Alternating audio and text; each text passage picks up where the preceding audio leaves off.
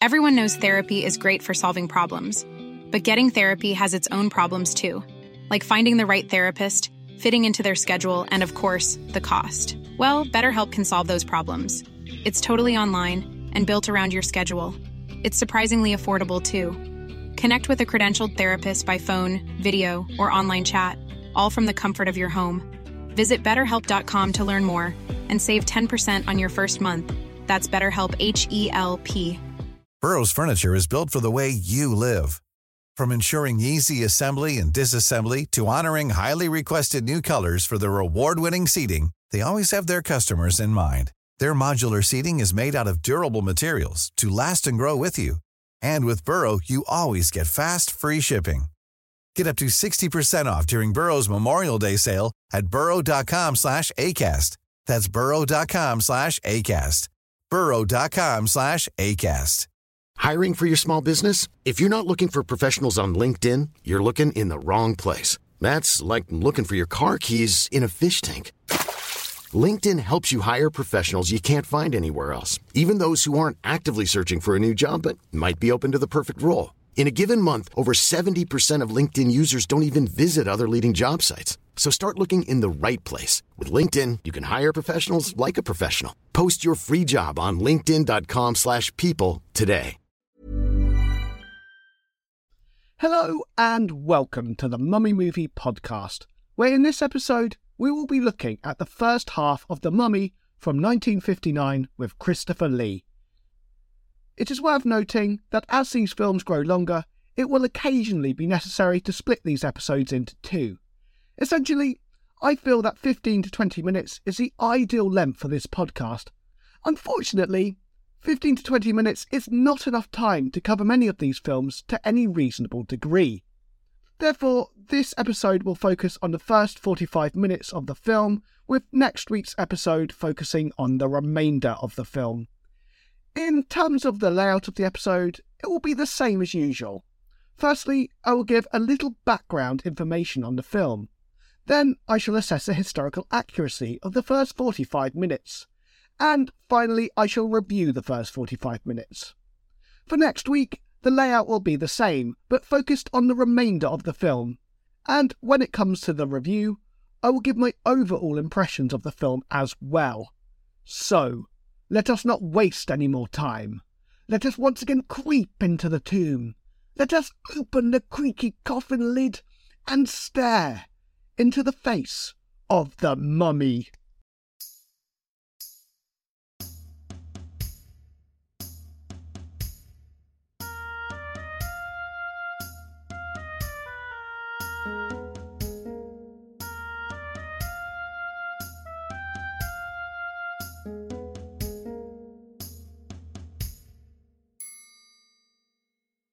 Although this was intended to be a remake of The Mummy from 1932, most of the characters in this film come from the Mummy movies from the 1940s.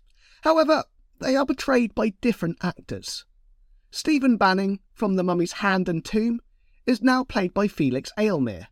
His son, and the main character, John Banning from The Mummy's Tomb, is now played by Peter Cushing. Isabel, also from The Mummy's Tomb, is now played by Yvonne Furnow. And finally, Carice, the mummy, who appears in The Mummy's Hand, Tomb, Ghost and Curse, is now played by Christopher Lee. It is also the first Mummy movie to be released in colour, although it was not the first film to be set in Egypt to be released in colour, as The Ten Commandments was released 3 years before this. Indeed, The Mummy clearly took much of the colour palette from The Ten Commandments when it comes to the scenes set in ancient Egypt, as admittedly do most of the Mummy movies that follow it right up until the present day. The budget was £125,000, which equates to about $2.6 million today. This is an incredibly small budget, especially considering that Christopher Lee had already appeared in over 50 films by this point and had played iconic roles such as Frankenstein's monster and Dracula. Meanwhile, Peter Cushing had been in over 20 films, although he had also only played his first lead role 2 years prior, also in The Curse of Frankenstein when he played Victor Frankenstein. In fact, this is the only Hammer Horror produced film in which Christopher Lee, Peter Cushing and Michael Ripper, who was also known for many horror films, all appeared in the same film. I feel that this gives some indication of how much less money popular film stars were paid in these early horror films when compared to the present day.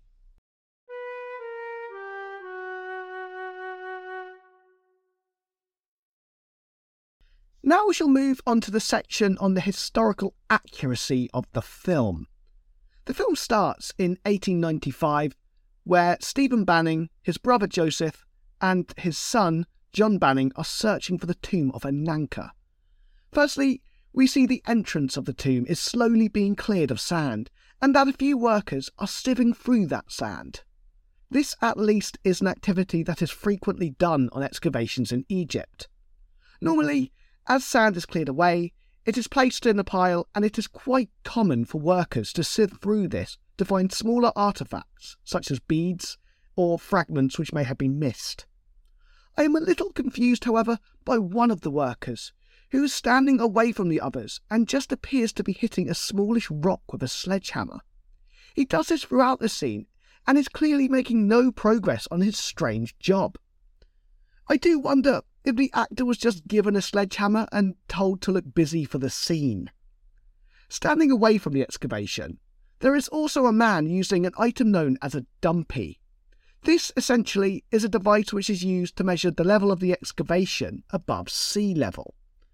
Normally, for this to be effective, you also need someone to be holding a measuring stick for the dumpy to focus on, and yet the man behind the dumpy seems to just vaguely be pointing it at the excavation. I'm really not sure what he's hoping to achieve by doing this. When they find the entrance to the tomb of Ananka, rope is tied around the door, keeping it fastened shut. This has clearly been done to replicate the entrance of Tutankhamun's tomb, as the door was found likewise. Further, next to the door, we see an image of Osiris. As Osiris was the god of the underworld, his presence here does make sense. On the actual door, there are two depictions of Nekhbet, a goddess that is frequently depicted as a vulture. Nekhbet was the patron deity of southern Egypt, and so, arguably, this could give some indication of where the tomb is located. However, realistically, I feel I have put more thought into this than the actual writers of the film, and likely they have just used a random goddess. In fact, to be honest with you, they probably didn't even realise it was a goddess. Inside the tomb, although the camera never shows the deity depicted in their entirety, the figure shown by the Scroll of Life, the scroll which in the film brings the mummy back from the dead, looks to be Thoth. This would be accurate as he was the god of writing, and in Egyptian mythology he was also the god who invented hieroglyphs. Later still, when they are leaving the excavation, John Banning states that he has set up the charges along the tunnel to bring the roof down and reseal the tomb. One of the workers then detonates the dynamite. I'm not so sure that this would reseal the tomb as destroy it. This part is quite perplexing, as firstly, even in 1895, I do not believe that genuine archaeologists, as these people are made out to be, would have used dynamite. Secondly, very few tombs in Egypt are found unlooted, and one such as this would take years of studying. This would now be completely impossible. Maybe, just maybe, something like a simple gate would have sufficed instead. Moving away from the excavation, one interesting point here, and it is a point that has also been brought up in the episode on The Mummy 1932, is that the villain in the film prays to the great god Karnak. Karnak was actually a temple complex, not a god, so it's a bit of a strange thing to be praying to. However, this can be used to show that these films, more often than not, mostly just borrowed from the films before them. In The Mummy 1932, for instance, the mummy is the high priest of the Temple of the Sun at Karnak. In The Mummy's Hand and Tomb, the mummy is the high priest of Karnak. And in this one, Ananka is the high priestess of the great god Karnak. And so you can gradually see the films borrowing from one another, slightly changing the wording over time. On a more accurate note, during a couple of instances in the film, the villains refer to Egypt as Kemet. This is in fact what the ancient Egyptians called Egypt. Kemet means the Black Lands, and it likely refers to the colour of the soil, which was incredibly fertile due to the inundation, so the flooding of the Nile essentially. The final and most interesting part of this first 45 minutes of the film is the flashback scene that shows the embalming of Ananka and her burial. Firstly, most of the priests in the film are depicted as bald. This is correct, as many priests shaved off the hair from their bodies and heads as a way to remain pure. However, I do find it funny that Ananka has long hair in a typical 1950s style. Unsurprisingly, this isn't right. During the scene showing Ananka's embalming, the film gets some parts right and some parts incorrect. Firstly, several of the embalmers here are women. Only men were actually allowed to be embalmers in ancient Egypt, and normally the role was handed down from father to son. Secondly, they say that the first step is to anoint the body with oils. This was actually typically one of the last steps in embalming, as the oils help to keep the limbs malleable after they have been dried out. Essentially, they stop the limb from snapping. It next says that the body was prepared with sweet spices and natron for everlasting preservation, and that the body was submerged in natron for 70 days. This is mostly correct. The body was actually submerged in natron for 40 days, as this was what dried out the body and allowed it to be preserved. However, the entire mummification process typically took 70 days when it came to the most expensive forms of embalming. After the body had been dried in natron, it would have a sunken look, and so the body was stuffed to give it a more lifelike appearance. Among other things, the body would have been stuffed with sweet-smelling spices such as cinnamon. Further, even the bandages that surrounded the body would often be scented, as this as well would stop the body from smelling. It is worth remembering, of course, that this film was made in the 1950s, and so it could just be that we know more about mummification now. Therefore, although not perfect, I do feel that some research has been done for this scene. Next, we move on to the funeral procession. Again, parts of this are correct, and parts of it are not. Firstly, they have oxen pulling the sled containing the shrine and coffin. This is correct. They then show a wooden boat model and say that it is a Sekhmet boat to take the deceased to the afterlife. Sekhmet was actually a cat-headed warrior goddess, and so this is not the name of these boats.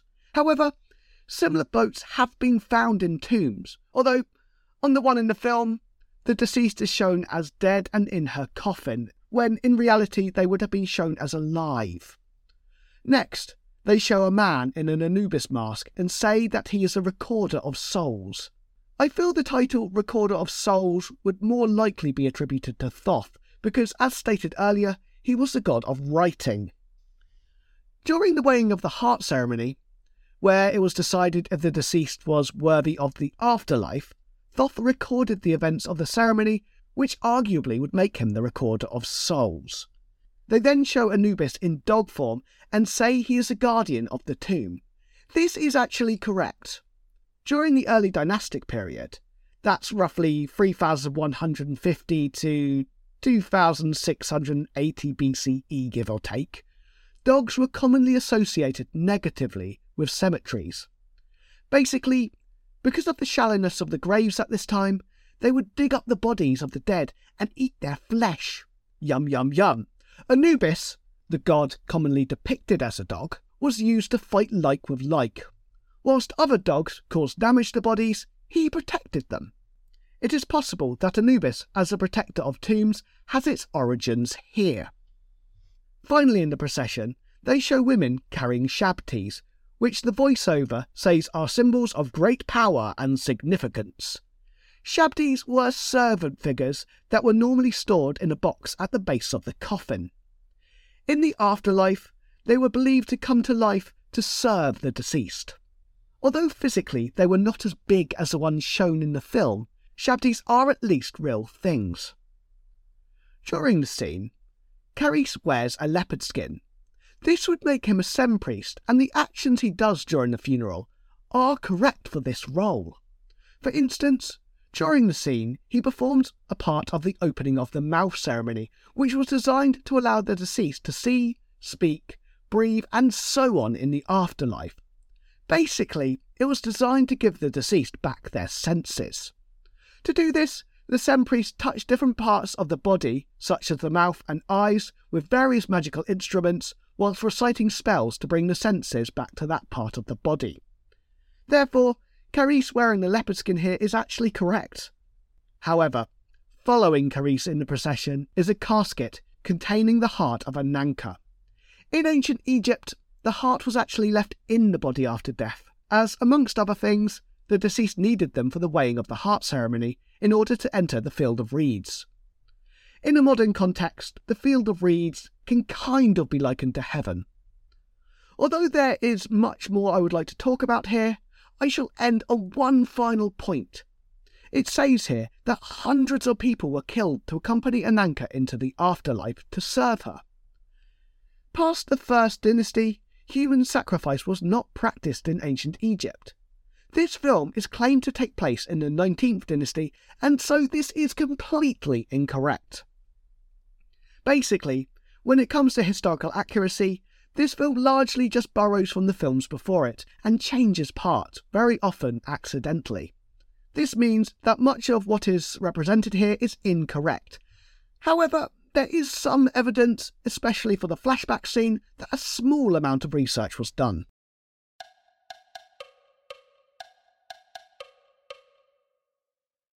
Now I shall review the first half of this film and say whether I am enjoying it or not up until this point. Firstly, there are quite a few callbacks to earlier Mummy movies. For some, this would be considered simply as copying, but I thought they were done quite well much of the time.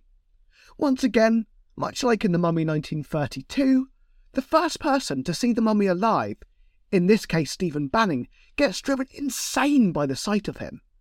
In The Mummy 1932, the person ends up laughing themselves manically to death, where in this one, he does not die until much later in the film, but remains insane.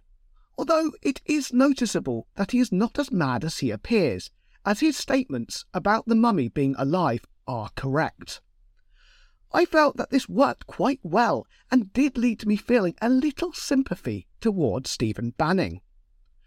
At one point in the film, we find out that the villain, Mehmet Bey, has arrived in Egypt and has paid two men to carry a box which secretly contains Carice the mummy to his house.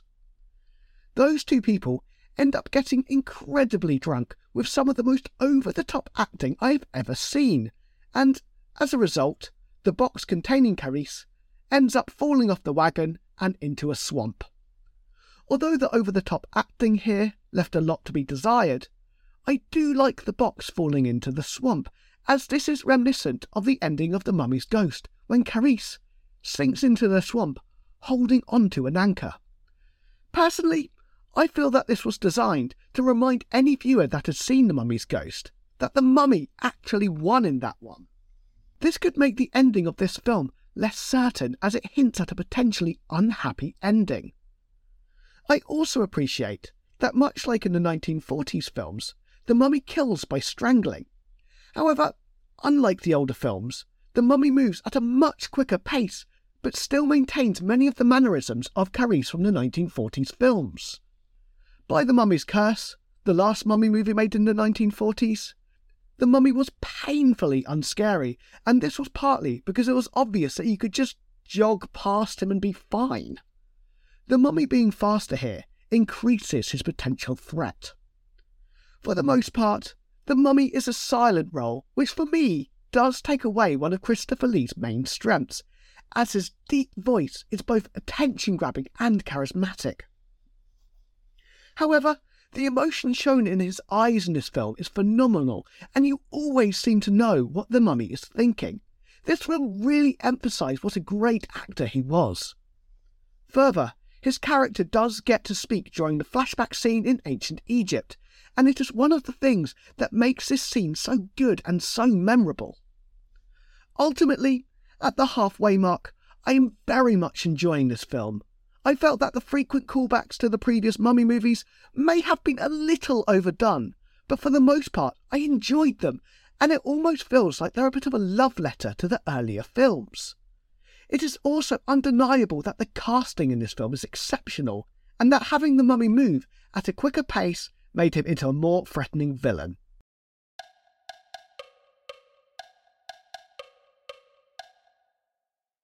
Thank you very much for listening, and please join me next time where we shall be concluding The Mummy 1959.